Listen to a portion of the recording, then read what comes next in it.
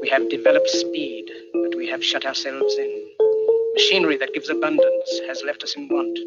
We think too much and feel too little. More than machinery, we need humanity. We know the air is unfit to breathe and our food is unfit to eat, as if that's the way it's supposed to be. We know things are bad, worse than bad. They're crazy. Silence!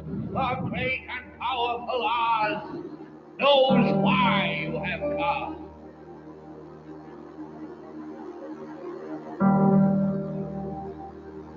You've got to say, I'm a human being. God damn it. My life has value. You have meddled with the primal forces of nature.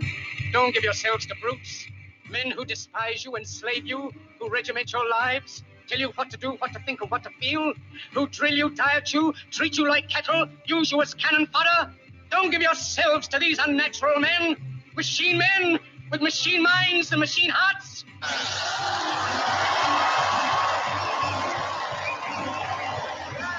Thank you. You're beautiful.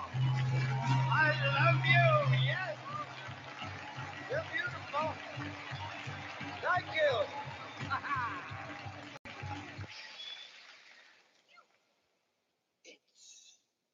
Showtime! And now, Reality Rants with Jason Bermas. And who loves you? And who do you love? Good morning. Good morning. Good morning, everybody. I am Jason Bermas. This is Reality Rants over at redvoicemedia.com, redvoicemedia.com/uncensored, redvoicemedia.com/Jason for the second hour. And we got a jam-packed show for you. I'm going to put through, a lot of you through some torture. Everybody knows I love a good watch along, especially when it has to do with Joe Biden and him not being able to speak because he doesn't really know where he is most of the time at all. And I got to give it to him. I kind of jumped around just to see about how much time Joe Biden stood up there. Down in New York City, where he's ignoring the crime, ignoring the tent cities, Amtrak Joe, okay, he spoke for a solid almost 20 minutes, maybe a little bit less. But the way he loves to run out there, let everybody know how spry he is. And Chucky Schumer introduces him, and it's all about sustainability on this new program of getting you. I mean, he tells you getting you out of cars. First of all, a car in New York City is a damn nightmare. However, if you're trying to get in and out, I mean, a car might not be the worst thing depending on where you're going, if you're going in and out. Now, a lot of people will tell you, if you're going there for an extended period of time, if you're new to New York City, and let's say you've got a sporting event or something planned, it might be a good idea to go down to Kingston or Poughkeepsie or Newburgh or any of these places. You can catch a train and then get down there. Maybe. But the subway system is insane. It's not fun. It's not awesome. And crime is through the roof. And if you don't think that you're not going to see wild shit in the subway system, you haven't been in New York City, or at least at the right time.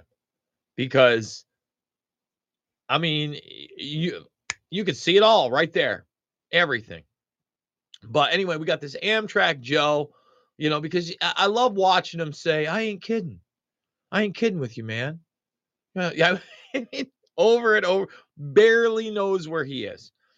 And if you think I'm exaggerating that he barely knows where he is, the first story I want to start with, okay, we're going to hit these stories. We're going to circle back, as Jen Psaki used to say on behalf of the Biden administration, to the watch along, to Amtrak Joe, to the tent cities. I mean, people are paying $2,000, $3,000 a month for basically a glorified cubicle with a kitchen in New York City to live amongst insanity, in my opinion. So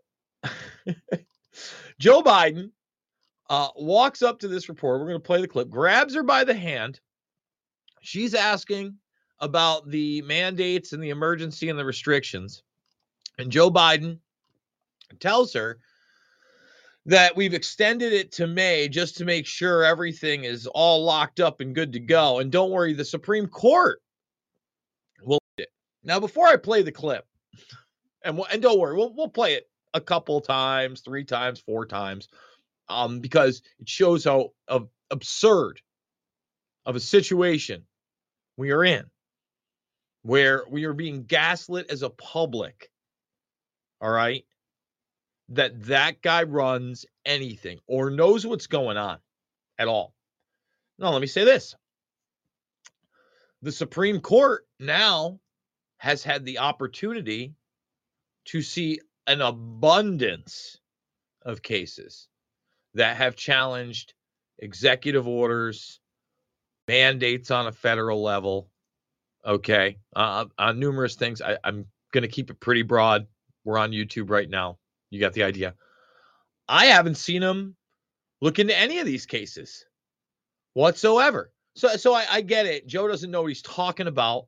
He said everything was over at a car show, and Karine Jean-Pierre on daytime TV says, listen, we don't hold the president accountable for what he says when there are a bunch of pretty cars around. That's not what we do. Dirt. Listen, and he's signing off on this emergency as long as everybody tells him. And we just keep telling him, hey, it's up to the Supreme Court, Joe. So here it is. Again, it's such a sad situation. But Joe Biden being asked, a straightforward question and giving an absurd and ludicrous answer. What's behind the decision to end the COVID emergency, Mr. President? What's behind your decision to end the COVID emergency? COVID emergency will end when the Supreme Court ends it. We've extended to May the 15th to make sure we get everything done. All right. So we're gonna boost it right up to almost double that. Okay. Now, first of all, I don't even know what this journalist is saying other than implying that she's, from what I'm hearing, she's saying, what is behind your decision to end the COVID emergency? And Joe, to my knowledge, other than the fact that he was at that car show and obviously was looking at pretty cars and mistakenly said that, there's nothing on the books for that. But let's hear it again. Joe passing the buck to the Supreme Court on this one because he has no idea what's going on. What's behind the decision to end the COVID emergency, Mr. President? What's behind your decision to end the COVID emergency? The COVID emergency will end when the Supreme Court ends it. So let's just start. He can't even, he says MOVID. I'll bring it back. Can't even pronounce the word correctly. The COVID emergency will end when the Supreme Court ends it. Yeah, the MOVID emergency. The MOVID emergency. MOVID. When the Supreme Court ends it. We've extended to May the 15th to make sure we get everything done. To make sure we get everything done. We've extended it to May 15th. Again, the guy grabs her hand. He's got his hand on her. He's under it's cartoon level. We're at cartoon level. No doubt about it. That's where we are. So, again, we're going to come back. We're going to do the Amtrak watch along. I've got other stories I want to hit. And I'm actually going to play a piece that I did, it's got to be 4.5 years ago now, over at We Are Change, regarding Hollywood director and fun boy, James Gunn. I shouldn't call him a fun boy because, I don't know that, I want to make this really clear. I don't know that James Gunn is guilty of anything other than making some really, really poor jokes and having associations with some really, really terrible people. Okay.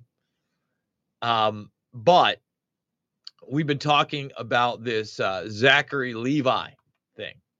And Zachary Levi simply tweeted something that seems pretty obvious, pretty basic out there.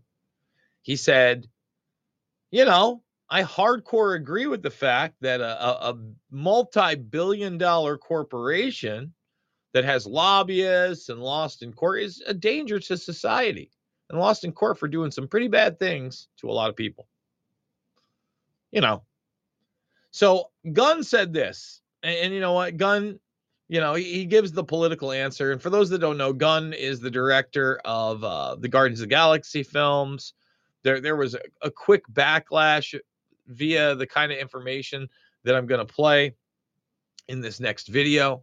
Again, that I did 4.5 years ago now, back in the We Are Change days.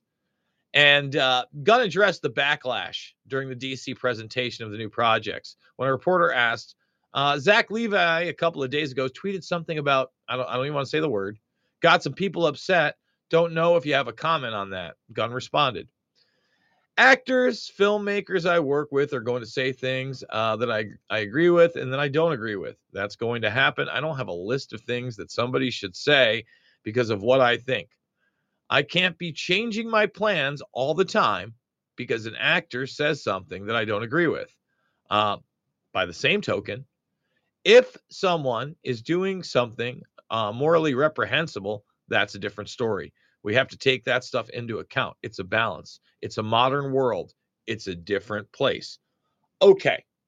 And that's why we're revisiting the story, because he's praising Ezra Miller, and they're saying that The Flash is one of the greatest superhero movies ever made. To me, it's super hypocritical for him to come out and say that if you're doing something morally reprehensible, then it's another story. This guy is enthralled in all sorts of scandal that involve allegations of the abuse of children. Okay? Male and female. And by the way, 40 likes. Can we get 100 likes over on the YouTube? And can we get the comments, not just in the live stream, but in the comments section as well? Help the algorithm, help the show grow. Okay? And we're about to play this piece. So, if you're going to throw that caveat in there, and first of all, not such a strong stance on Zach Levi. He should have basically said, look, the guy has his free speech. We might agree, we might not. That could have been the end of it. Much more diplomatic, acting like this, but then says, well, if there's something morally reprehensible, well, you're sitting here praising this other film, okay? And that guy, he's got criminal charges up against him. Like I said, the allegations extend to what I would call morally reprehensible behavior. And that's why in this next segment, what I want to do is I want to play a piece again, 4.5 years ago, James Gunn, what nobody else will tell you about the James Gunn controversy. And, again, I've been doing this for a while, guys, and I think this was a pretty good report. So let's check it out. Hey everybody, Jason Bermas here for wearechange.org, and boy, do things move quickly in 2018. And of course, I am referring to the firing of director James Gunn from Guardians of the Galaxy 3 after he directed 1 and 2, which were huge blockbusters, ones that I actually enjoyed thoroughly, by the way, over tweets, disturbing tweets from around a decade ago involving pedophilia and rape. Renowned director James Gunn has been fired from the upcoming movie Guardians of the Galaxy Volume 3 after old tweets reemerged in which Gunn makes inappropriate statements regarding pedophilia and child sexual abuse. Now, we're going to go far beyond what the mainstream media is telling you about this story. But first, I want to remind everybody that we are solely sponsored by you guys. Without you guys, wearechange.org is not possible. So if you like reports like this one, please consider going to wearechange.org/donate and making that small donation. It's what keeps us around, guys. So thank you so much for your support. Without you, it's just not possible. So how did this all begin? Well, journalist Mike Cernovich, who has a rather large following on Twitter, took to that platform live yesterday and started showing some of Gunn's tweets from the past decade or so. So let's just go ahead and look at what James Gunn is saying. James Gunn is talking openly about, well, I mean, you can read these for yourself. James Gunn retweets Peter Alton. I like it when blank. Then he talks about being touched. Sick stuff. And many of these are so disturbing that we will not read them here. In another tweet, he says he should have invited you into his movie, and he talks about castrating a little boy. These tweets are all real, by the way. We should take them into context. And I am not by any means defending the content of these tweets, as I don't think it's funny to joke about things like NAMBLA and child rape. However, we have to understand that James Gunn comes from a film culture of trauma. And if you're not familiar with trauma, it's about as anti-establishment, anti-Hollywood as it gets, and has a very, very, very odd sense of humor. The schlock/shock value of these films is undeniable. Now, Gunn actually got his start doing a film called Romeo and Juliet, produced by Lloyd Kaufman.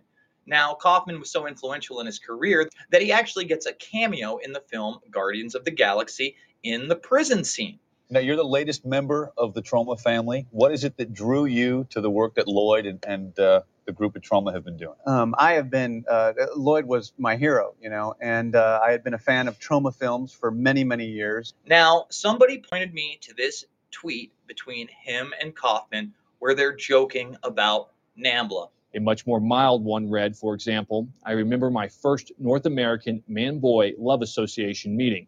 It was the first time I felt okay being who I am. Some of those guys are still my BFFs.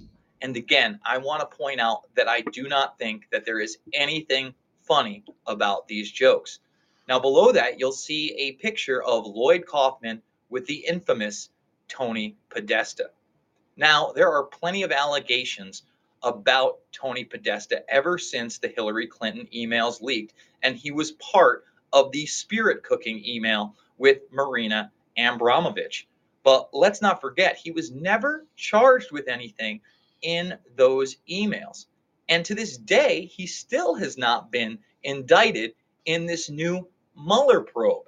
However, he does seem to have shady dealings with the Ukraine through the Podesta Group, which he is, of course, a founder. Now, it just came to light this week that he has been offered immunity, even though he still hasn't been indicted for anything.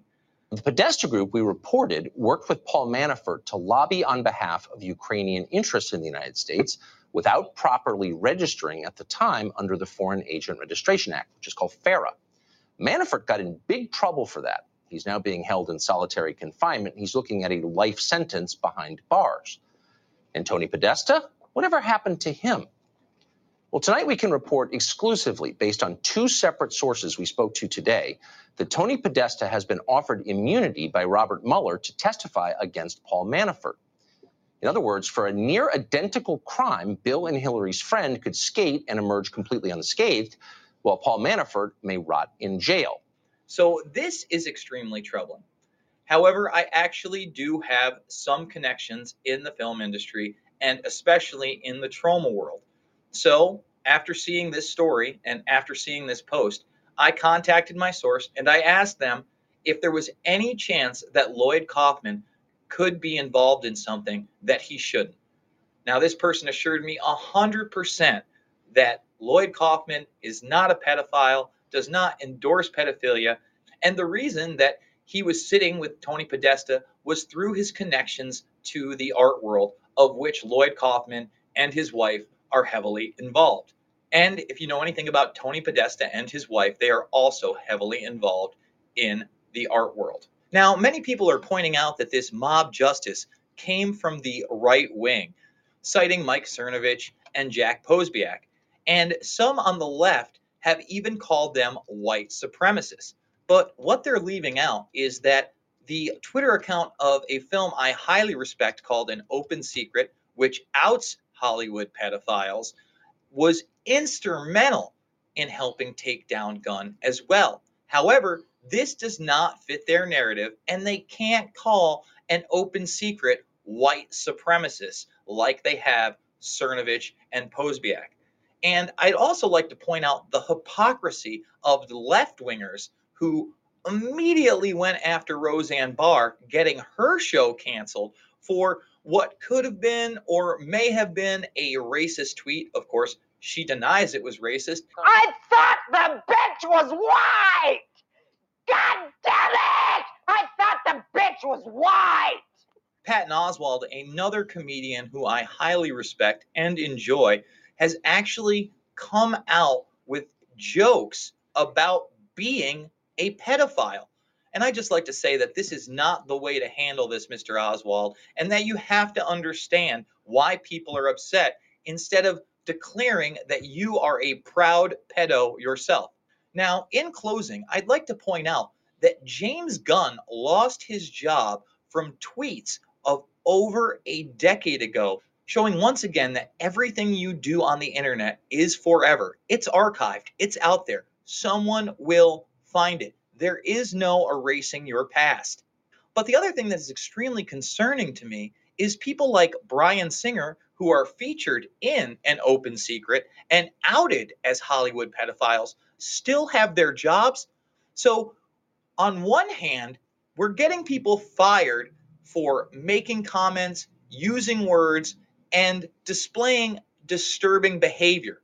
Gunn deleted his Twitter account and republished it with a statement that read in part, quote, "For the record, when I made these shocking jokes, I wasn't living them out.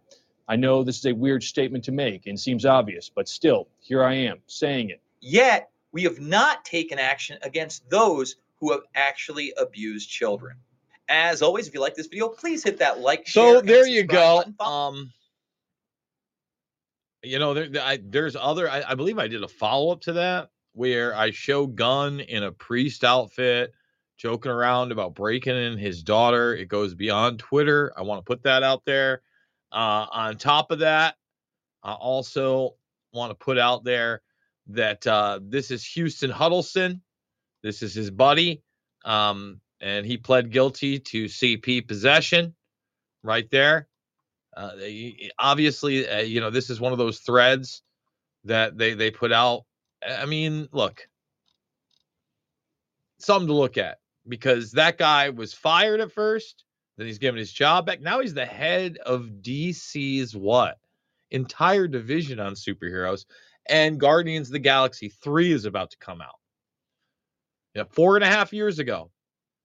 4.5 years ago. By the way, what do you guys think in the comments? Do you want more produced content like that? Because something like that will take me like 4 or 5 hours, maybe even a day with research. That's why you don't see that kind of stuff. And honestly, it wasn't getting any more views than the type of broadcast we do now. So, you know, something important, something I thought I'd share with everybody. Definitely relevant. Okay, I want to go down the line here, hit some more stories before we get back to Zombie J and the gang, good old Joe. But once again, you know, that guy is boosting it up. Yeah, he says one thing about Levi, right? Zachary Levi, that, again, commonplace. Zach Levi, spot on, buddy. Spot on. Hardcore. But then you defend this. This better be the best movie of all time. One of the greatest superhero movies ever made. I've heard that hype before. It's going to take a lot these days because there's so many of them. All right, let's go down the line. Tech giants bloodbath continues. PayPal is the latest to slash 2,000 jobs, about 7% of its workforce, as Amazon, Google, and Microsoft are among those who laid off thousands. And it's funny. I mean, it's not funny. They're calling this the rich session. And I was going through my Facebook feed, and one of the guys who's a buddy of mine, he was talking about so many people being laid off, like literally thousands of people being laid off in a Zoom call. I mean, think about that for a second. You're being laid off in a Zoom call amongst thousands of other people in a, what I would assume is Google based. At least that is what my buddy used to do. And what do I mean Google based? What did my buddy used to do?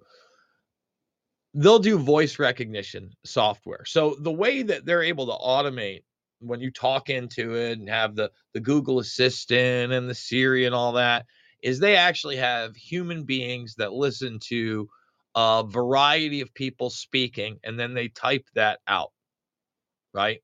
And then the computer associates an algorithm. Well, the people that were getting fired, it really didn't have anything to do with their performance, okay? Had to do with the fact that minimum wages were going up in 2 of these states, and they were going up to $12 and $13 an hour. So it's time to get rid of those people. I would assume similar things are happening, especially when you cut a lot of the fat via remote work. You saw who does work and who doesn't work. You know, got rid of a lot of that. You're getting ready to automate even more of it. The rich session, as they call it. And I just want to make it clear, like we did the story yesterday, that there are people making 6 figures living paycheck to paycheck. And that's not like hyperbole. Seriously. That's not hyperbole. That's a reality right now because prices on everything are shooting through the roof on purpose because they want you priced out. They want you on the dole. They want you on a system of subservience. The rich session. Get ready for more of it on all of those fronts and even more. Even more. And get ready to hear the propaganda that goes along with it. Propaganda like we heard yesterday via Trudeau and his government talking about, it's unprecedented inflation because of the global pandemic. No, it's because of the reaction to that. Purposeful, manufactured scarcity. When we talk about supply chain lines, who did that? Who really, really, really did that? Come on. Come on now. Let's get with it. Get with the program. So, this is one that kind of hits home. For those that don't know, yes, I am a beauty school dropout, but I am also a proud SUNY guy. That's the State University of New York college system. Okay. And when I read this, I'm just like, I want to puke in my mouth. I'm sick of all the social engineering. If I'm going to a university, okay, I want to learn a skill. I want to learn the basics in education. And by the way, even 20 plus years ago now, when I was in college, a lot of this was already starting to be antiquated. And what do I mean by that? I mean that the vast majority of people that were going out into the world should have been doing like a 2-year trade school or a 2-year business school. Like everybody wanted to make fun of those like DeVry University and business school, compared to what you're really doing at college for 4 years and all the fluffer courses, if you will. And I had fun. Listen, there was a religious studies course where I got to go to a Catskill Buddhist temple over the summer. Really, really neat teacher, somewhat, interesting. But I don't know if it was groundbreaking or I needed to learn it. In fact, when I think of diversity in a real sense, not this, again, social engineering, brainwashing, diversity, equity, inclusion, and social justice clause. What? Oh my God, I want to puke. I think all the way back to when I was in 9th grade, little skipper, little guy, just starting to sow those teenage, the teenage angst is coming. I'm growing up, right? And I'm seeing the world as a bigger place than just what's around me, than just New York State or upstate New York, which were very, very different. Growing up much closer to the city and going to New York City, that's kind of a unique experience in general as you grow up and you go other places and even to other cities, because there's just nothing like New York.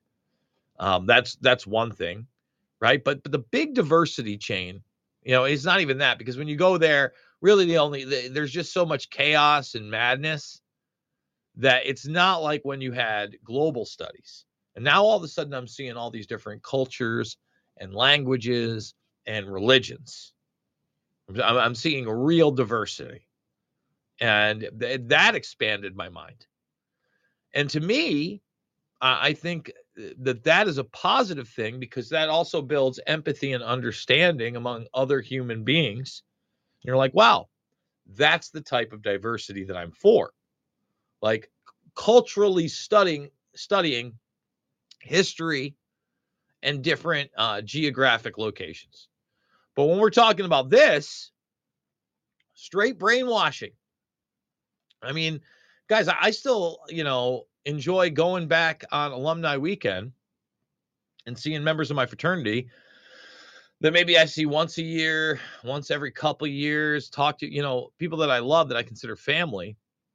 And, it's a generational thing.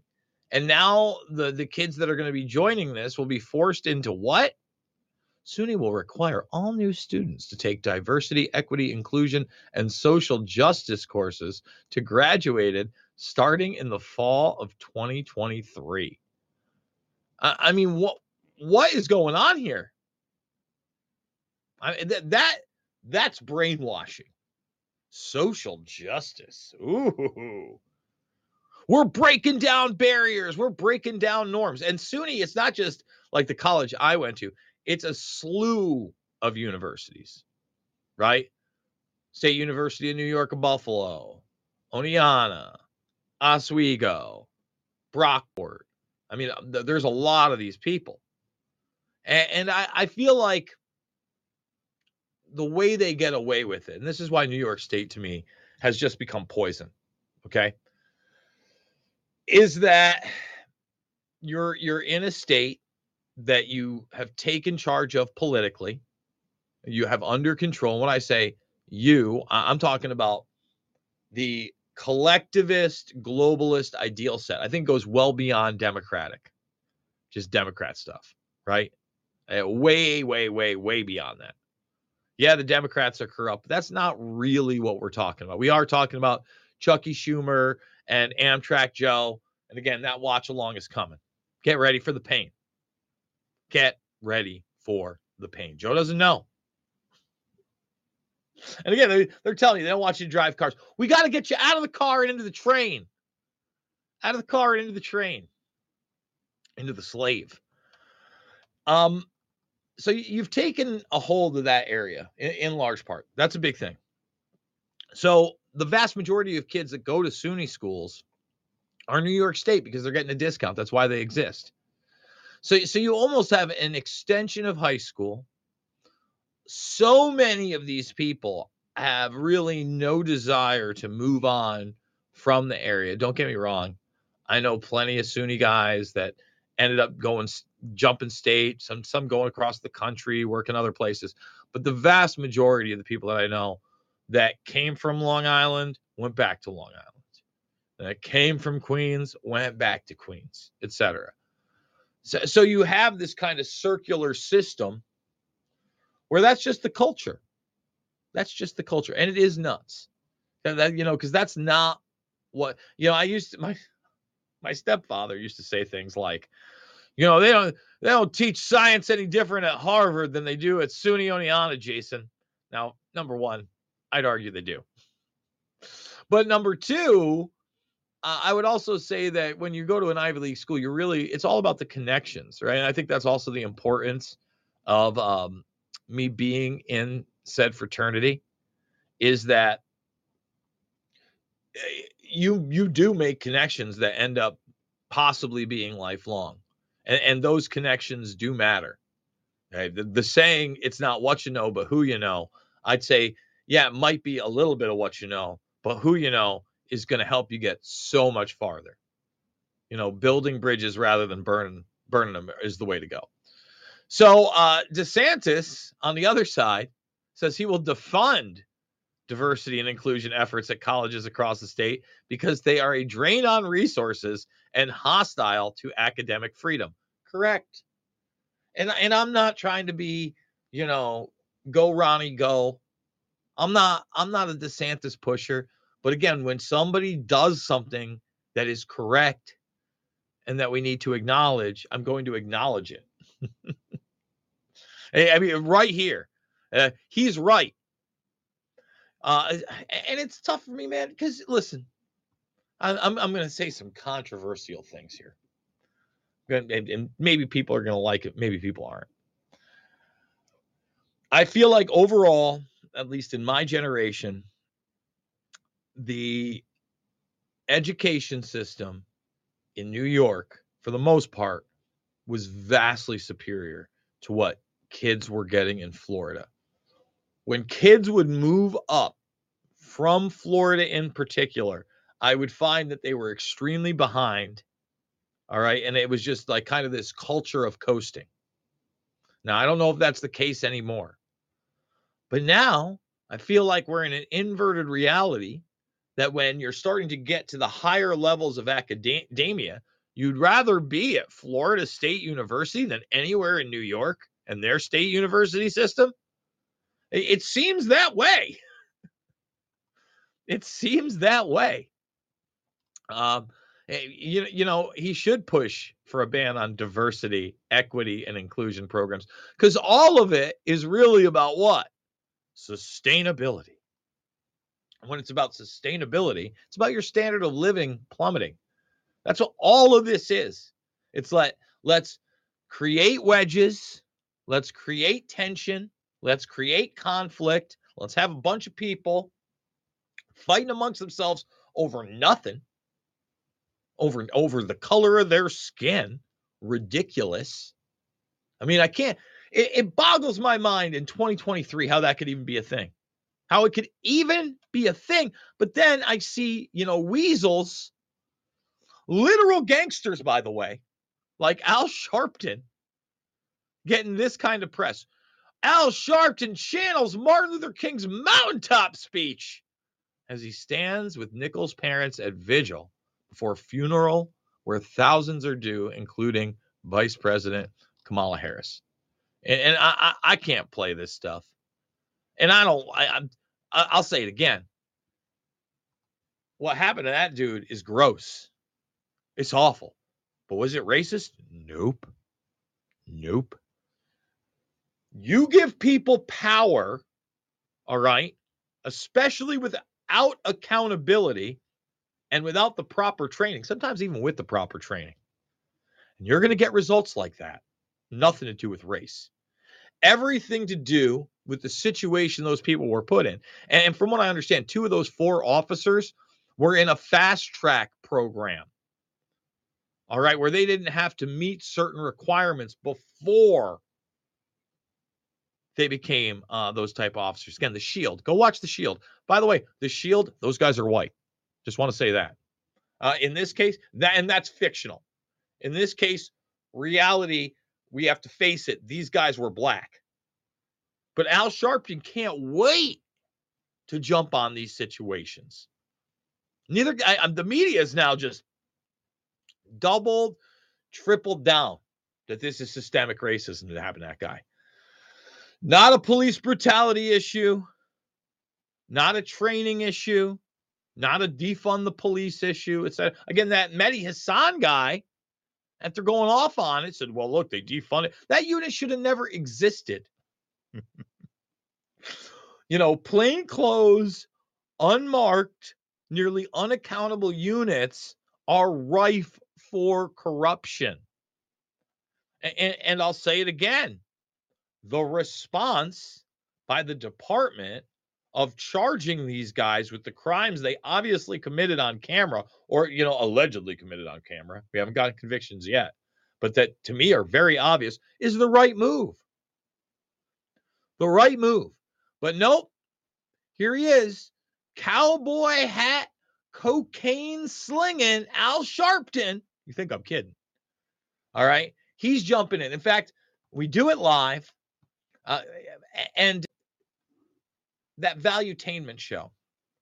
It's had that one mafia boss that somehow survived while everybody else was killed, like everybody around them. And he talked about how Sharpton was the bag man. He was like he was literally a mafia guy. All right, and he got caught. Sharpton confronted, I think it's about FBI video. Let's see. Yeah, of course. Yeah, he is an FBI informant, 100%. Okay, being an FBI snitch, and I mean, when you let's see if we can find the outfit. Let's go to images. There it is. There he is, right there. There he is in his little cowboy hat making cocaine deals. That's the guy. There he is. He's the guy who's going to lecture me, right? I mean, you can't make this shit up. Let's see if we can let's see if this goes to a video.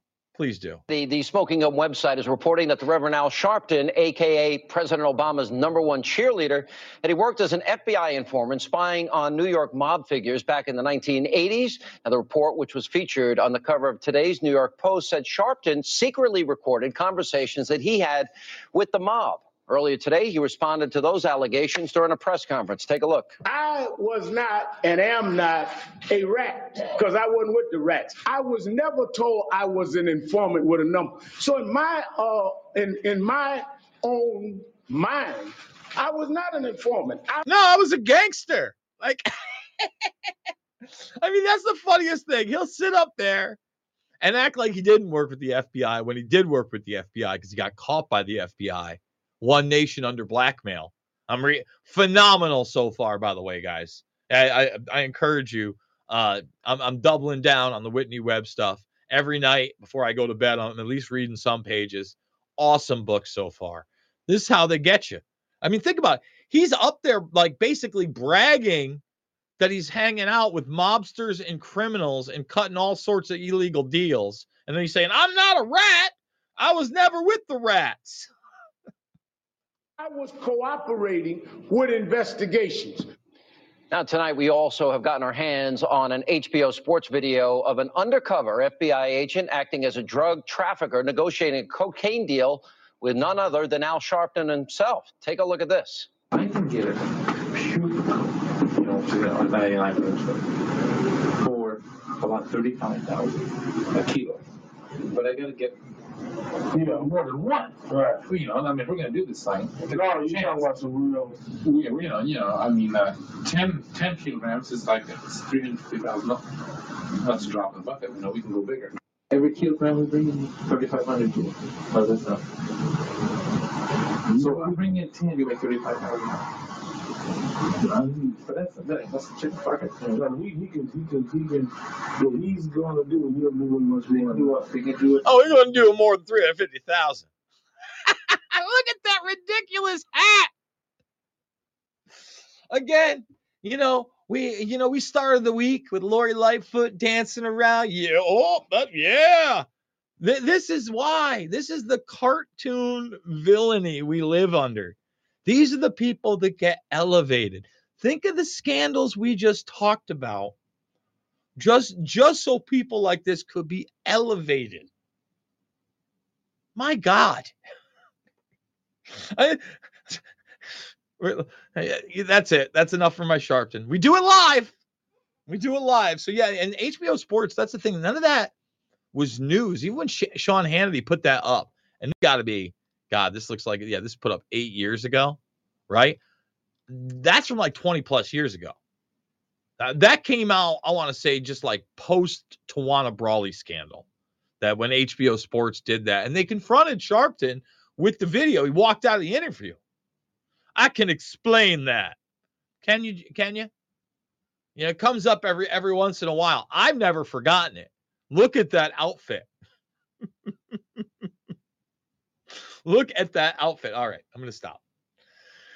So, story I want to hit before we go full Zombie J and we do the watch along, Amtrak Joe, is this ended up in my in my feed, and I didn't know anything about it. You notice I have this highlighted done for me. I want to see if this was real, and it is real.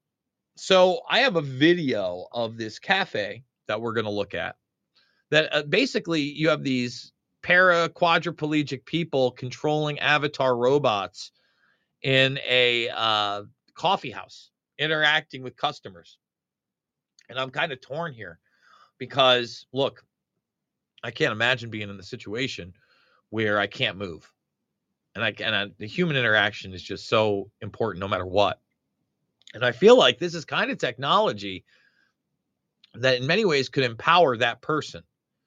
But then I think of the other ideals that it's getting ready to push upon other people, and this idea to get out of your own body and control an avatar, basically being the wolf in sheep's clothing. But without further ado, there's some creepy music that goes along with it. There usually is with these things. Let's go to the Avatar Robot Cafe.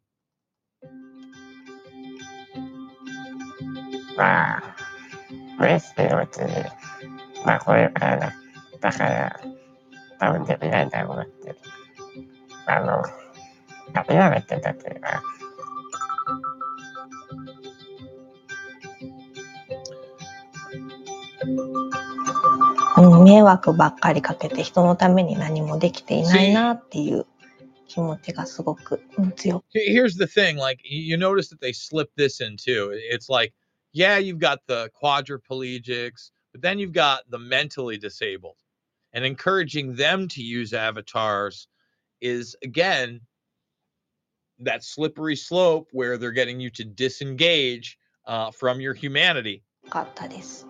自分の体を自由に動かすことができない方々はかなり大勢いるし、我々にとってね、高齢になってくれば立つことも難しくなるかもしれないし、歩くこともできなくなるかもしれない。社会の So you notice if you're reading this, and yeah, this is kind of video bound for those just listening. And remember, you can listen to the entire second hour free over at podbean.com. Just look for the Info Warrior. We stream it every day. We will be releasing yet another free hour, just like we do every day over at redvoicemedia.com/Jason. Just keep scrolling down. But again, for $10 a month, you can do it live with us. So they're also talking about not only these physical injuries, but as you age as well. So now mental illness, aging, these type of things are,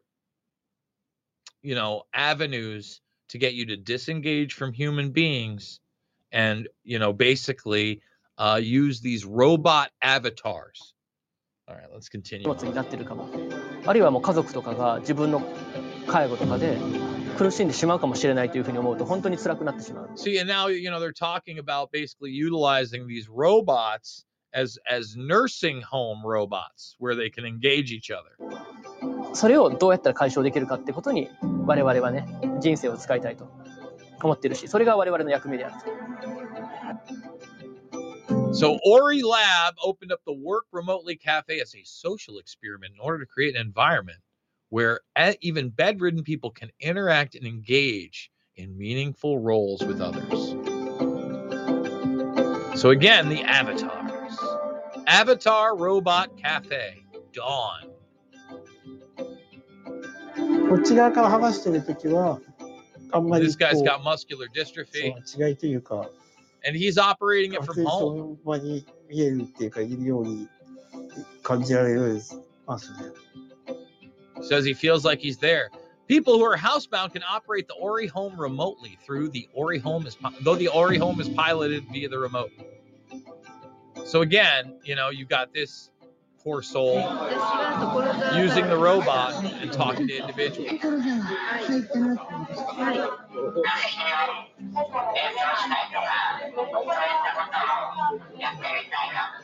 お仕事する前より随分明るくなったねって言われるようにはなりました。So again, the mentally ill person, people are telling her she's gotten a lot better since she's been interacting as an avatar robot. Again, this isn't the person with muscular dystrophy.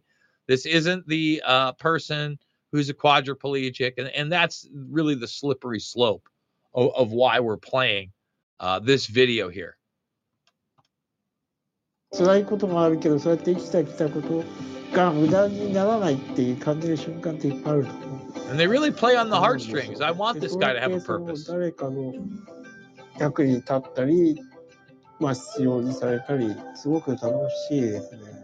寝たきりの先はあると思ってます。ね、諦めてしまうとね、本当に何もできなくなってしまうかもしれないけれども。So that's the bright future for a bedridden people. Let's not cure them. Let's not get them out of bed. Let's have them control an avatar robot at a coffee shop. And then, you know, we keep saying bedridden, but we also have, again, people that seem to just have mental problems that we also want to work with avatar robots. Okay, sure. Why not? Why not? All right. By the way, 134 thumbs. Can we get 200 over there, YouTube? And remember, make some comments that are not just in the live stream. Share the links. We're doing it live at 8 a.m. 8 a.m. Monday through Thursday, guys. That's what we're doing. So, again, we started the show with Zombie J. And now let's get to Amtrak Joe. Visits New York to push $292 million grant to build a train tunnel under the Hudson River, but ignores the migrants' hotel standoff and surging crime. Yeah, just so everybody knows, this is what I'm paying $2,000 a month for. Right here. We're not leaving. We're setting up shop right here in New York City. You know, even Eric Adams is like, oh my God, this is over the top. I didn't really, you know, they threw Adams this mess. Yeah, just it's unreal. And this is really, you know, I don't talk about the border because I get it. I get why you might want to leave another country and give it a go here, especially if you've bought into infotainment, Hollywood culture, you watch Bruce Willis movies, et cetera, et cetera. I'm not joking. Like, if you've been immersed in our entertainment system, you think it's just the best thing since breakfast, right? You have no idea. And in a lot of cases, it is going to be better than other countries. There are going to be more opportunities here. Maybe more freedom because you have more outwardly oppressive governments. Unfortunately, right now, you know, people used to ask me pre-COVID 1984 nightmare when I would talk about a lot of this stuff. And, well, where do you go, Jason? Where do you go? And I used to go, this is global. There's nowhere to run. And I don't think anything illustrated that more than COVID 1984. US, Europe, South America, who escaped? Who escaped? And on some level, globalism took hold, period. There was no escape. So we got some Zombie J for you. We're gonna do it, but you might on the free side, you guys might only get Chucky Schumer. Okay, I mean when I see him go Joe Biden, I can't help but play him too. So, you know, here's the big staged event, and, you know, we're going to build the train under the Hudson. Yeah, over $250 million project. I got to tell you, folks, I'm going to imagine it's going to be well over $1 billion before it's done. Okay. And there's Cory Booker. I mean, one of the most disingenuous, nightmarish politicians out there. I was actually surprised they didn't elevate him more within this administration. Oh, it's Chuck. Chucky! There's some establishment trash, huh? There he is. There's the guy that wants to oppress you. Everybody. What a great day. What a great afternoon. And it is so great to be here to celebrate a major milestone in the most consequential infrastructure project in all of America, Gateway. I mean, you know, I talk about the cartoon level of Lori Lightfoot, of Joe Biden, but here's a guy that's still got it together, right? Chuck Schumer, to me, not showing any signs of dementia. Same cutthroat, establishment, mouthpiece, for the agenda that's been there for many a year, period. You look at this, and it's how disingenuous can you be? Here you go, you got the setup, you got a bunch of transit workers in the back. I mean, look at the guy behind my head, the guy with his hands like right here. He's like, well, I guess it's better than work. And then the other guy over to Chuck Schumer with his hands on his hips, like, yeah, well, I guess it's better than showing up to work. Come on, give me a break. All right, back to Chucky Schumer. Now, as many of you know, for a long time now, this project has been my passion. Oh, yeah. It's a labor of love. And after many false starts and obstacles placed in our way, Gateway is full speed ahead.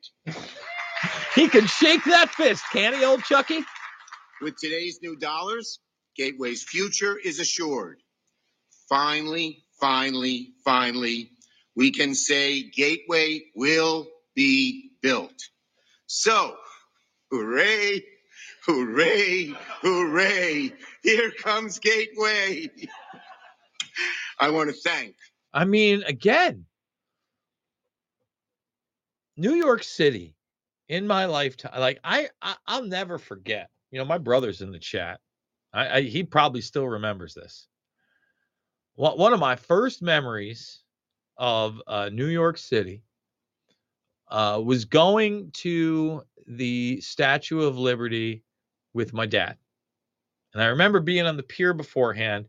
And this is back in the day with every, vendor out there selling bootleg T-shirts and bootleg everything. And there were really guys that had jackets with fake watches all in them to sell. Okay. And I remember this crazy guy just came up and just started talking to my dad. And, my dad was just kind of trying to ignore him. You as a kid, you get that bad vibe. And he's talking about these vendors. And somehow, even though this vendor realizes this guy is crazy, hands him one of the watches because he insists he wants to see the watch and blah, blah, blah, blah, blah. All of a sudden, dude takes the watch, slams it on the ground, and gets into karate stance. Come on, mother! And I'm like, whoa! Crazy town. Crazy town. Always an element of crazy in New York. No doubt about it. Last time I was with my brother in New York City. Yep. I mean, we're walking probably with a couple hundred people. Right around Madison Square Garden, heart of Manhattan, legal walkway. Dude walks up to us with half of his fronts gone. Starts talking to my brother like he knew him and like he was part of the fire department. Always going to be an element of crazy in New York City. Right now, post-COVID-19 84, from what I am not only seeing in the media, but hearing from my friends that I keep in touch with, that live in Long Island, that work in the city, off the chain, over the top. Probably makes the 80s that I just talked about just not even in comparison. And you got Chucky Schumer. We did it! Gateway! Yay! Just wow. All right. I'm going to bring people over to the final hour. I'm going to cue it over to the producers to start making that transition. I want to thank everybody who is supporting me, who comes over and does the redvoicemedia.com, redvoicemedia.com/Jason, redvoicemedia.com/uncensored. You get the first week for $1. Otherwise, it's $10 a month or $100 for the year. Lock it in. The other links down below are great ways to support me, but Red Voice is the future. We're doing it 8 a.m. Monday through Thursday, kicking it out with big interviews. I thought Jeremy McKenzie was really fun yesterday. I want to do more of those interviews, and I want you guys to come along as well. So let's one by one leave this, and then we're going to go. You didn't even get to see Zombie J, right? And you even get to see Zombie J. You will on the other side. Don't worry. He comes running out after Chuck Schumer introduced Joe Biden. So Rockfin, I'll rock it out with you later on, Rockfin. By Twitter, Rumble, we'll see ya, and YouTube, arrivederci. Remember, thumbs it up, subscribe, and share, and make a comment outside of the live chat. It helps the algorithm tell people about the show. And again, thank you guys for riding it out in a platform that heavily suppresses me. Okay, let's see. Do we got our? Yep, we are good to go. Love it, love it, love it. What's that right there? Oh, that's a different. What's that? Oh, we got a. You know what? We got a little bit of a chat from the live stream here. I should have said it in the non-paid area, but I did not see that we had that because this thing doesn't rumble enough either. But then again, I'm in the middle of it. Got a couple. Hemp Car said, "Is the Dennis Bushnell video of him by the fireplace taking the older lady still on the net? I really need to project the last Reawaken America tour speech you gave on some public building walls. If you sell your documentaries on a burned disc, I'd pay a generous price for it. Excellent, mind-blowing work." So this actually, gentlemen, I think got to me. Wow, he sent quite a few. He sent me another $20 one the other day. I zipped up a bunch of my presentation, guys, because I think it is important. Thanks for answering my question. Dr. King Jr. said, that's, let's see, something offered us a way out of this nightmare when he was nominated for the Nobel Peace Prize. He was working on the truth and reconciliation. Most of his MLK and RFK died on the occupation of D.C., and they were working on that would end the war and nationalize certain industry like Alaska has. So I want to thank, who is that again? Hemp Car.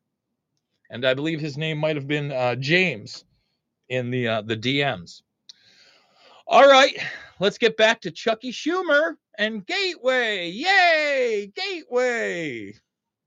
Governor Hochul, Governor Murphy, Bob Menendez, Cory Booker, Kirsten Gillibrand, Mayor Adams, Secretary Buttigieg, Deputy Secretary Polly, worked for me for many years, for all their help on this project. Now, why is this project so important?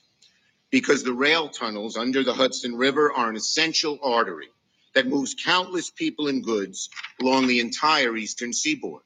If that artery gets backed up, then the heart of our national economy would cease to pump. America would go into a recession overnight. Millions of people would lose their jobs. The George Washington Bridge, Holland, and Lincoln tunnels would be jammed with traffic 24/7. Pollution would increase exponentially. Pollution would increase exponentially. And that's really the excuse that they're going to use, but it's not really pollution because they've made everything carbon. And essentially that's what we're seeing here. We're getting ready for the next level of cutting you out of your freedom to move. And they want you in these city systems. Now, all too often, we as a society fail to look far enough ahead to plan for the worst case scenario in advance and avoid it, taking real steps to prevent it. But in this case, thankfully, we are looking ahead.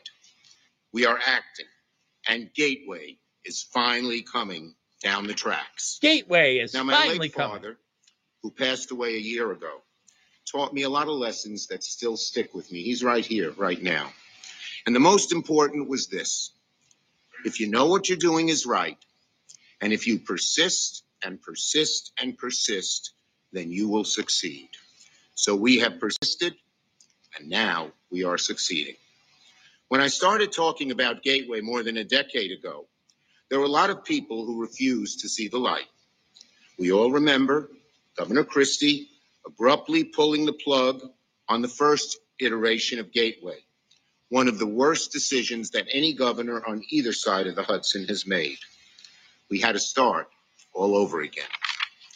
I worked hard to stand up the Gateway Development Corporation, and we got the states of New York and New Jersey to each agree to contribute 25% of the cost of the project in exchange for the federal government contributing 50%. Thank you, Governors Hochul and Governor Murphy. And by the way, if this were maglev trains, okay, number one, that would be real. Okay, that could change things. If it was not just the Hudson, that would be real. If it was an extension. But you notice this Gateway thing is still going to utilize older technology. So are they really utilizing the technology that could be used to empower us? Or are they still keeping it at a baseline because they plan to enslave us? And that's the problem I see here, right? I'm not for I'm not against mass transit infrastructure. It helps people. I've said it again and again and again and again and again. I would be so behind a national maglev train system. I think that's an infrastructure that empowers us. But again, that would allow for massive amounts of travel outside of the airline industry. And then that would also empower us to move different places that were more outside of these cities. It just period. So, you live 45 minutes, an hour out of the city center, but you're able to commute an hour, half an hour to this train station and then work another, what would have been another 90-minute commute, 2-hour commute. And you get there in 15 minutes. It's a game changer.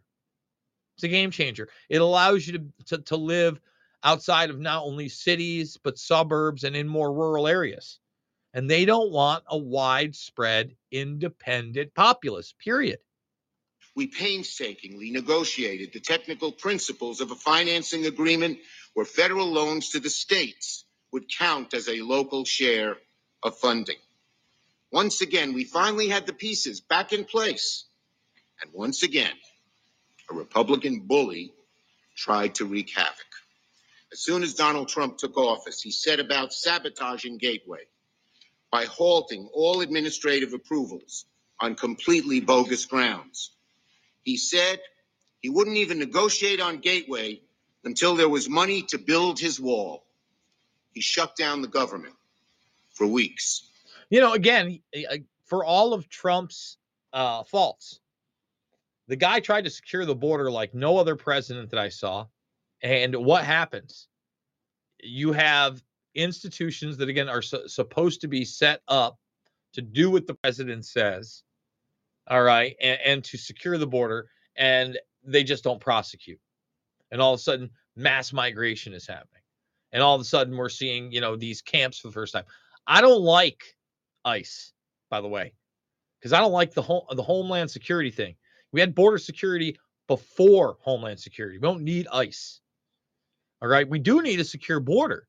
And again, to Trump's credit, the idea that you were going to finance something like this, which is going to have all sorts of pork and all sorts of cronyism, you better believe it. Trump, again, one of these guys that worked in New York City, especially in the real estate and development game, knows how corrupt it is. A thing I would be in agreement with him on. Not Chuck Schumer, not Gateway, we did it. When he invited me into the Oval Office to try and force an agreement to build the wall and then maybe Gateway, I had a few choice Brooklyn words for him. I'll bet you did. No effing way, Mr. President. Now, that doesn't mean we didn't make any progress during those years. We worked hard in the delegation, New Jersey and New York, to secure tens of billions of dollars in appropriations for various federal spending accounts that Gateway could use once President Trump was gone. But what I couldn't have anticipated then. I mean, again, they're sitting there. He's bragging. He's like, don't worry, behind the scenes, we were pushing forward without the president. And then when we fortified the election, we're ready to go.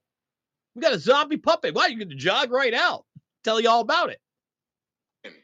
Is that the person who would replace Trump would happen to be the best possible person anywhere to move Gateway forward, Mr. Amtrak himself, Joe Biden. I mean, again, the person to replace Donald Trump himself is Mr. Amtrak himself, Joe Biden. Cartoon level. Cartoon level.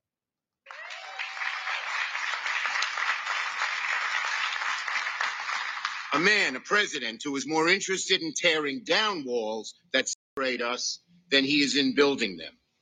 Who, thanks to his deft negotiation and deep relationships on Capitol Hill, was able to transform the cruel illusion of Trump's so-called infrastructure week after week after week into an infrastructure decade that will be funded by the amazing $1.2 trillion Bipartisan Infrastructure Investment and Jobs Act that we passed into law. That Biden himself, in I don't know whether it was dementia ridden or non-dementia ridden. I lean towards non-dementia ridden moment. Said was a climate bill. Has nothing to do with infrastructure at all. At all.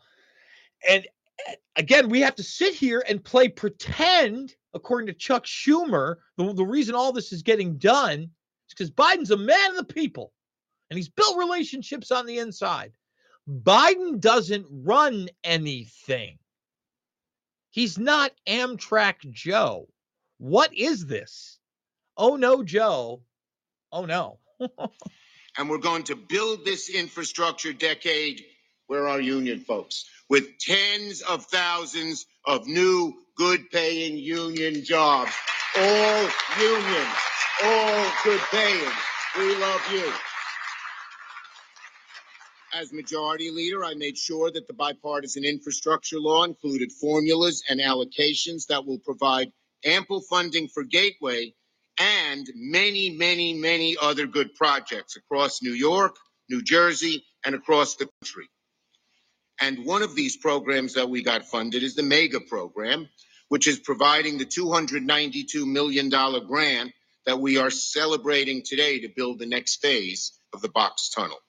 And like I said, man, you think $250 million? I mean, you watch how much this is eventually going to cost and how long it's going to take. They may say they're trying to fast track this thing, the whole nine. You're going to good union paying jobs that will be automated out within the decade. Yeah. Yeah. Especially if we get our way with Gateway. Yeah. This is the first and necessary starting point of Gateway. But it's also one of the hardest parts of Gateway because it cuts through solid Manhattan bedrock to form the entry point of the two new underwater rail tunnels that are the centerpiece of the project. Thanks to this historic $292 million investment, led by the president, passed by my Senate and House colleagues, Gateway is finally leaving the station. Now, you can use whatever train metaphor you want.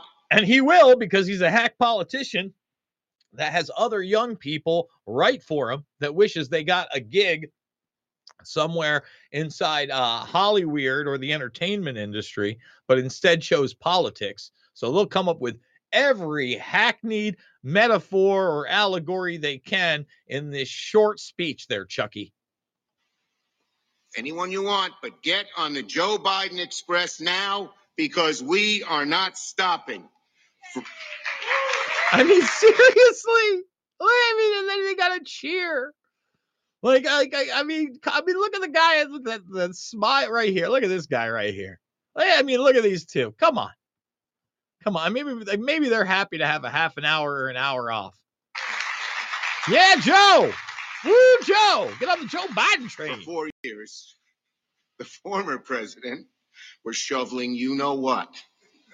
And now we're going to put real shovels in the ground, wielded by real American workers.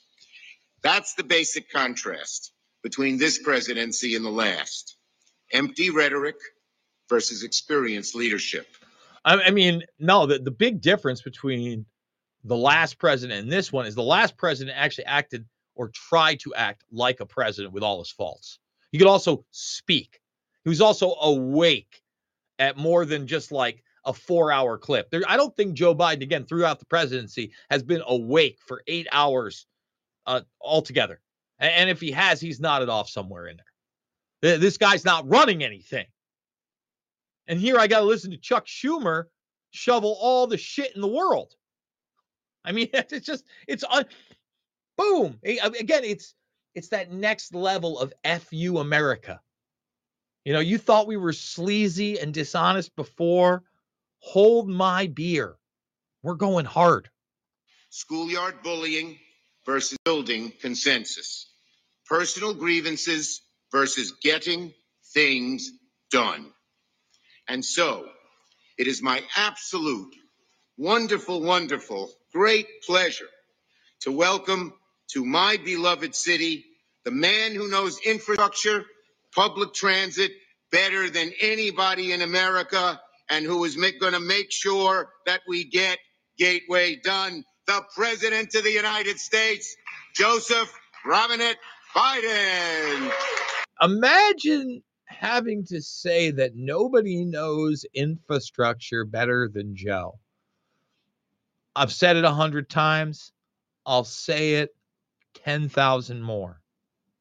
I wouldn't allow Joe Biden to be a night manager for a 4-hour shift at a Wendy's. He couldn't handle that. Forget about infrastructure. But watch, here comes geriatric Joe running out.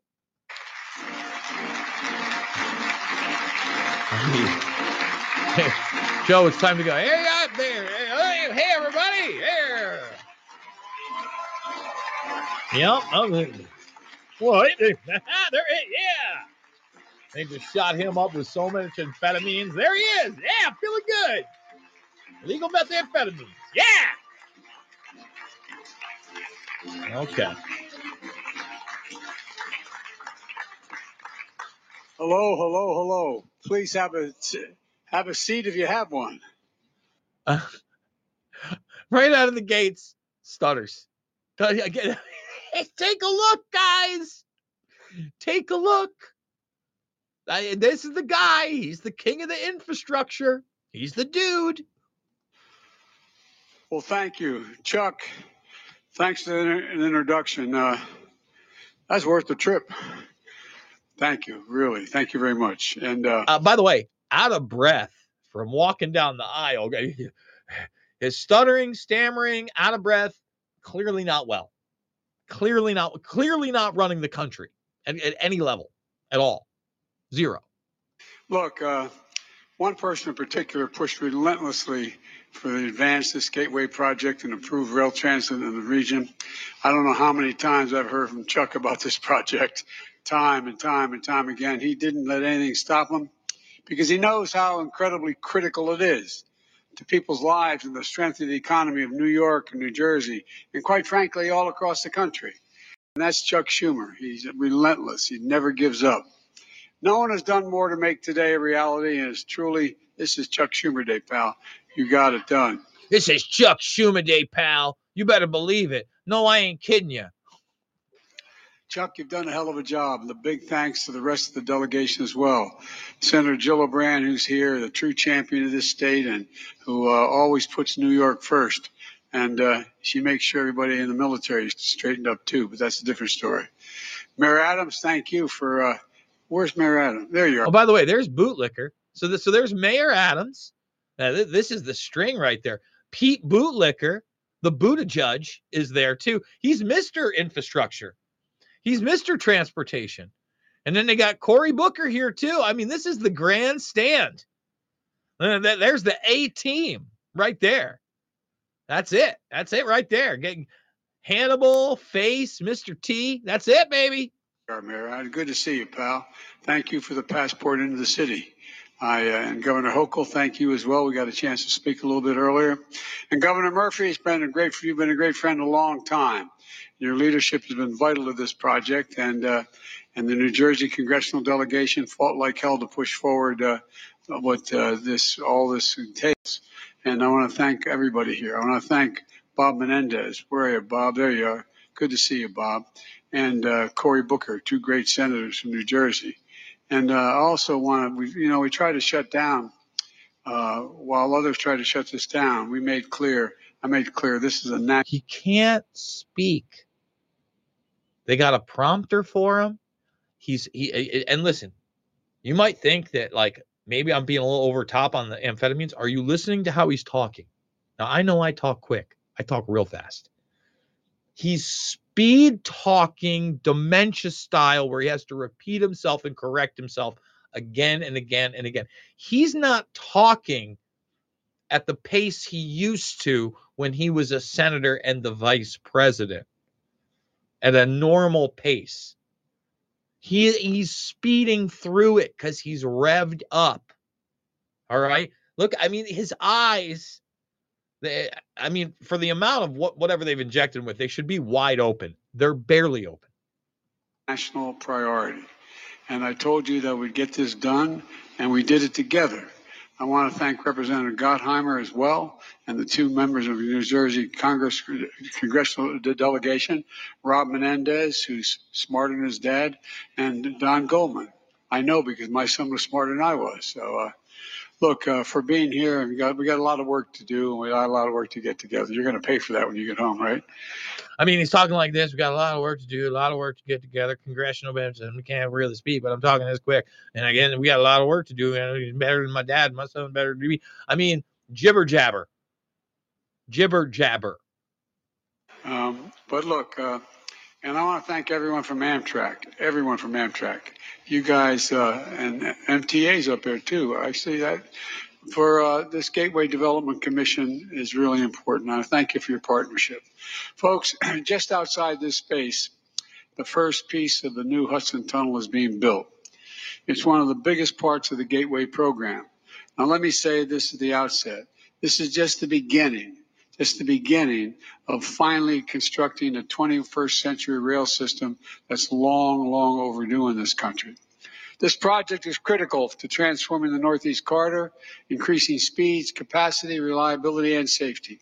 In addition to getting folks out of cars and onto trains, we're going to help the environment as well, because all the studies show, and I've been harping on this since the mid-'70s, that every study shows you get from point A to point B on rail as faster than you can on an automobile. You don't take the car, you get in the train. All the studies show if it's faster, you get in a train.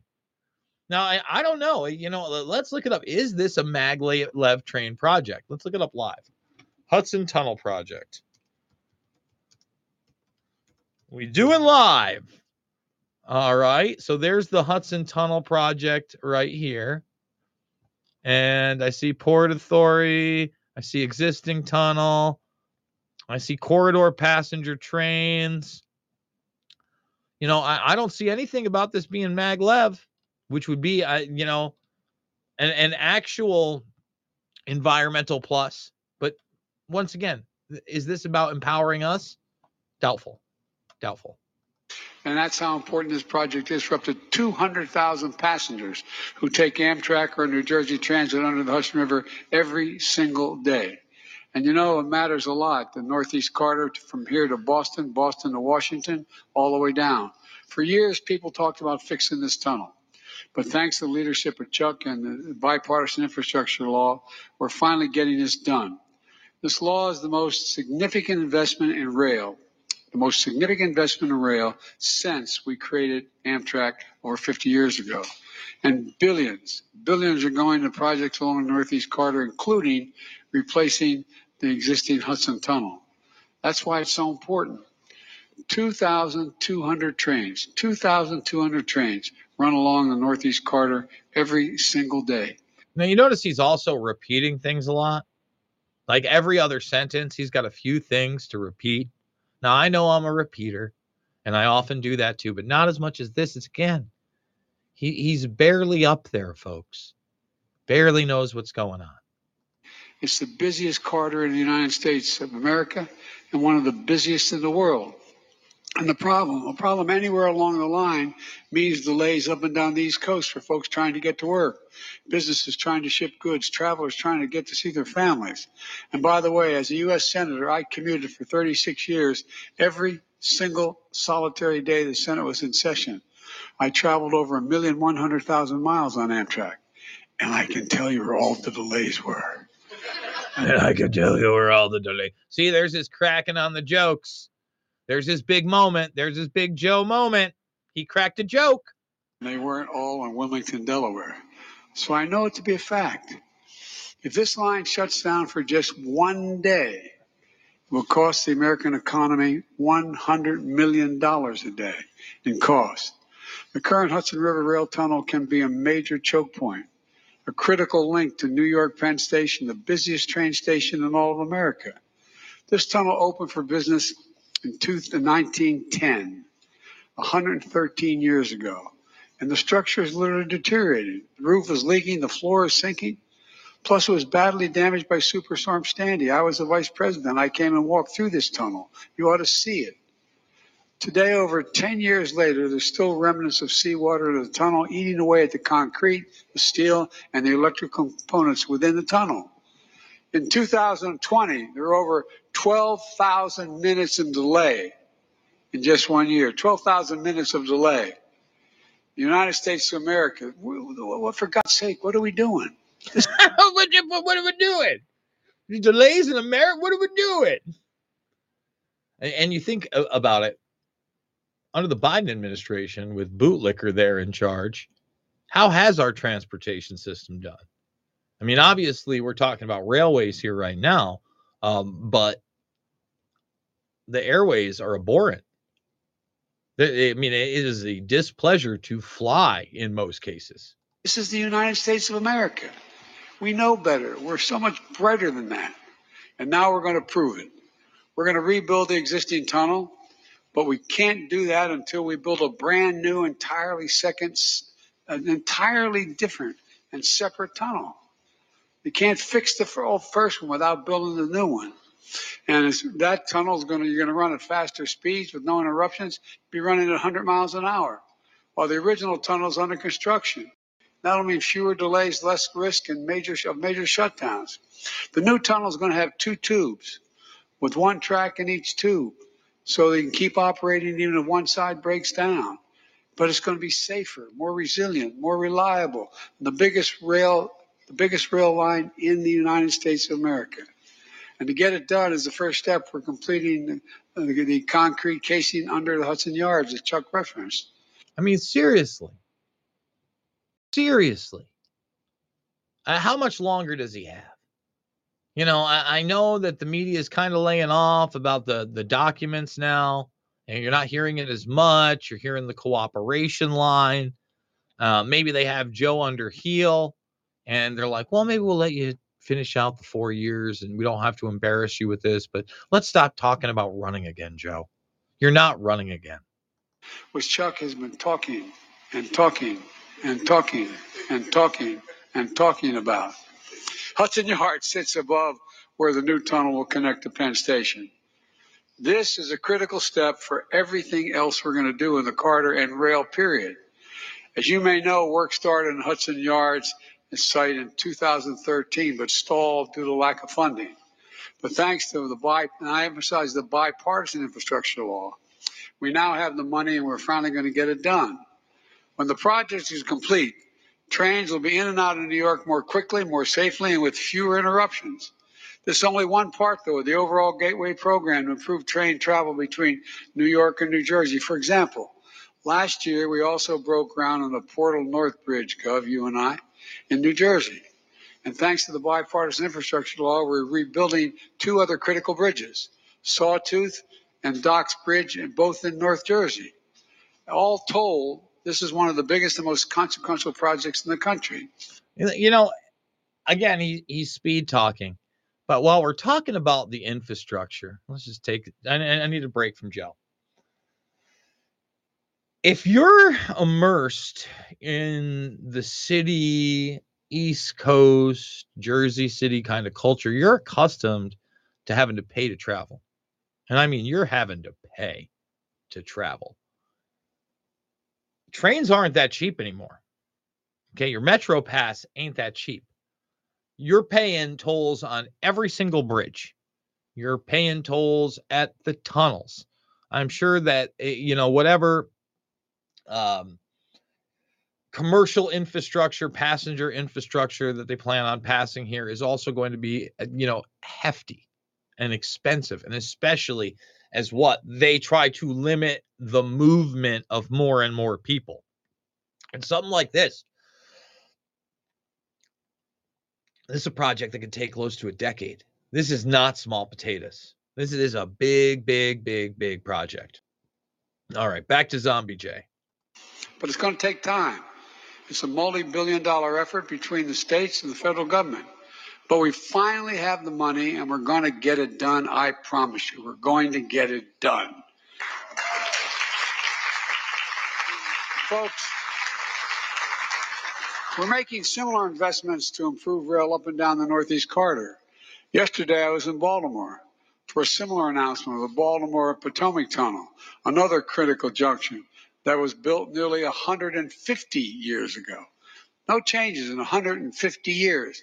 That's a lie. Obviously, there have been changes and maintenance within that corridor over the last 150 years. Just ridiculous. I walked through that sucker, too. No, you think I'm joking. I'm not. You think I'm joking. I'm not. No fooling. You better believe it, Buster Brown. Man, this has been, when you commute on a highway every single day, and that was my highway, you get interested in when things are told that things are falling apart. And over the next 2 years, we're going to hit milestones of other rail projects, including the East River Tunnel. He can't talk. He can't talk. He can't talk. He gets caught up in a sentence. He can barely speak it. Here in New York, the Susquehanna Bridge in Maryland, the Connecticut River Bridge. And we're not stopping at all. This with rail.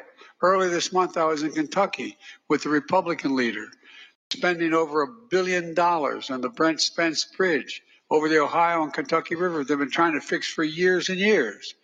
We're repairing the original bridge and building an entirely new one parallel to it.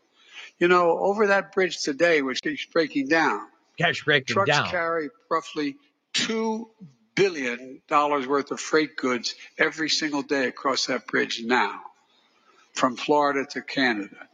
The bridge was built 60 years ago. Folks have been talking about fixing it for decades, but now we're going to get it done.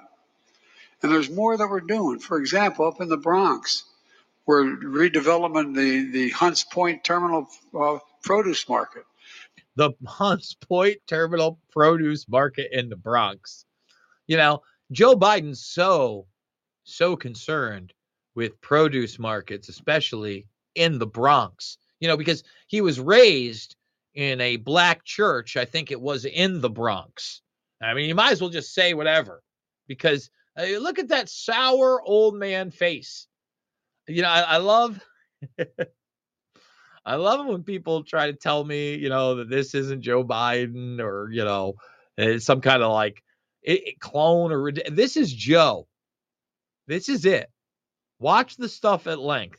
They've rolled Joe out, and he's talking, boy. Oh, he's talking. Barely. Can barely speak. Which handles 60% of New York's fruits and vegetables. 60%. We're expanding refrigerated warehouse space, installing charging stations for electric vehicles so delivery trucks can get in and out faster and recharge and return for the return trip. Yeah, because there's so many trucks that are running on electric power. No, that's your plan for infrastructure sustainability, all right, that would create actual instability in our food markets on purpose. Manufactured scarcity on purpose. On Staten Island, we're upgrading the port at Arthur Kill terminal site to turn it into a state-of-the-art assembly site for wind turbines. By the way, just one blade of these new wind turbines is 102 yards long. 102 yards long. The ships carrying this equipment are huge, so we're dredging a 35-foot basin so the ships can reach the site. And with the support of the governor of New Jersey, we're reconstituting nearly 3 miles of highway that's now structurally obsolete, leading to the port of Camden. And we're repairing Point Pleasant Canal and Cape May Canal, critical waterways for 2 communities that are gems in the New Jersey shore. And one of the things about the infrastructure law that I'm most excited about is we're doing all of this with all American workers. All American workers. And by the way, and all of it is union labor. All of it. Every freaking one. Union labor. You all think I'm kidding? I'm not. You don't think I'm kidding? I'm not. Union labor. You don't think I'm kidding? I'm not. I mean, again, the guy could just say whatever. And if you believe that this infrastructure nonsense is not globalism nonsense, and if you believe that every single aspect of this is going to be American workers and American interests, I don't buy it. I don't buy. Joe doesn't know what's in that bill at all. At all. He doesn't know what the gems of the New Jersey coastline are. He has no idea. None. One of the things I'm most excited. American workers, baby. Everybody loves to play that American workers card. Just draw it right down on that card. American workers. Yesterday in Baltimore, I announced that we're building that project under the new project labor agreement. We're making sure there's one of these projects as well here. The agreement to contractors and unions to put in place an agreement before construction begins to ensure major projects are handled with well-trained, highly skilled union workers that resolve disputes ahead of time, ensuring safer work sites, avoiding disruptions and work stoppages that can cause expensive and extensive delays down the line. So it's not just good for workers, it's good for taxpayers too. Amtrak and the building trades that agreed to the project labor agreement will be in place across the major rail construction projects up and down the Northeast Corridor. Again, listen to him, man. Speeding through what he's trying to say. And the Hudson River Tunnel project will lead to 72,000 good paying jobs. Good playing jobs. They're good playing jobs. Lifetime. Laborers, electricians, carpenters, cement masons, iron workers, operating engineers, and more. Good jobs you can raise a family on. And most don't require a college degree, but they do require 4 years of apprenticeships, training programs. It's one of the reasons why the United States has the best trained workers in the world. It's a lie. That's not a hyperbole. We do. No, that's a lie. And it is hyperbole. No. I mean, again, that's ridiculous.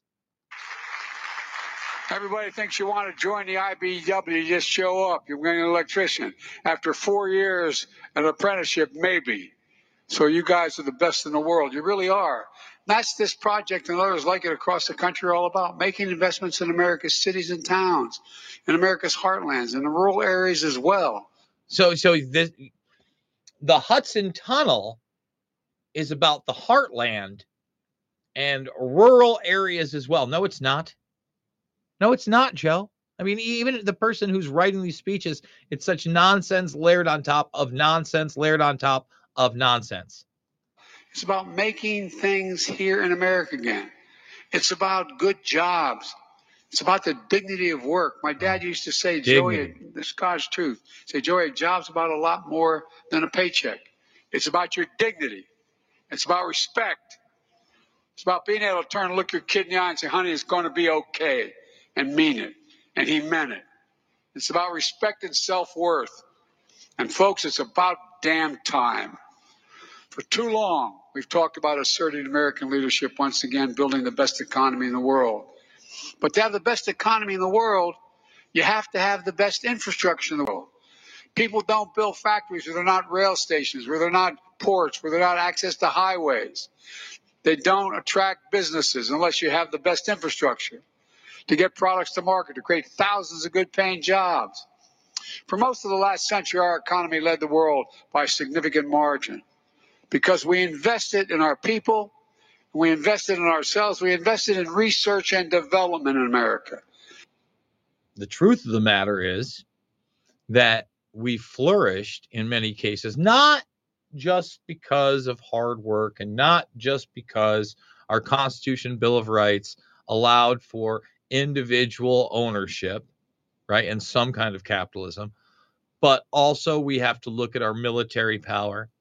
We have to look at the infrastructure of our intelligence networks and exploiting resources across the world. That's just part of it. But I would say the less regulation and the lower taxes for actual small businesses are when this economy thrives the most. And again, under Trump, the economy was thriving. Now, how much of that was manufactured, especially during the COVID 1984 nightmare, where all of a sudden, they're shutting down the stock market in real time, and somehow the stock market was going through the roof. And all of a sudden, crypto was going through the roof, and everybody had money because everybody was just getting checks. There's all sorts of fraud going on. Fraud on top of fraud on top of fraud. But at the end of the day, what was it?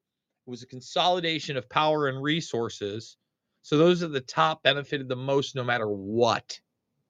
No matter what small level frauds were committed, because most of those small level frauds were nothing in comparison to the purposeful devastation of the middle class, of people that did own their own businesses and had their own infrastructure. That's the reality. That is the reality. All right, we're going to do I don't know that we're going to do the full 7 minutes of Joe here. It's been pretty painful. I told you it was going to be. I mean, he's got the little stink eye going on. But I need to do this every once in a while, just to see where he's at, just to see where the whole show is at.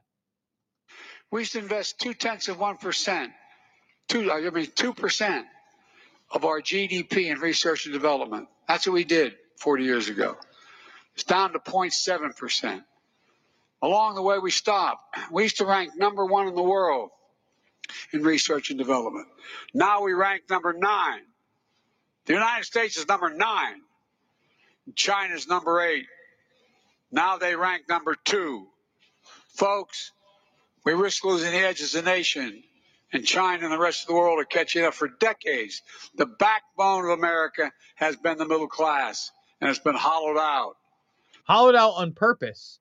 Like when he gets angry there, it's just like, again, what is he exactly angry about? This guy's been pro-China, pro-globalization. He's very much a part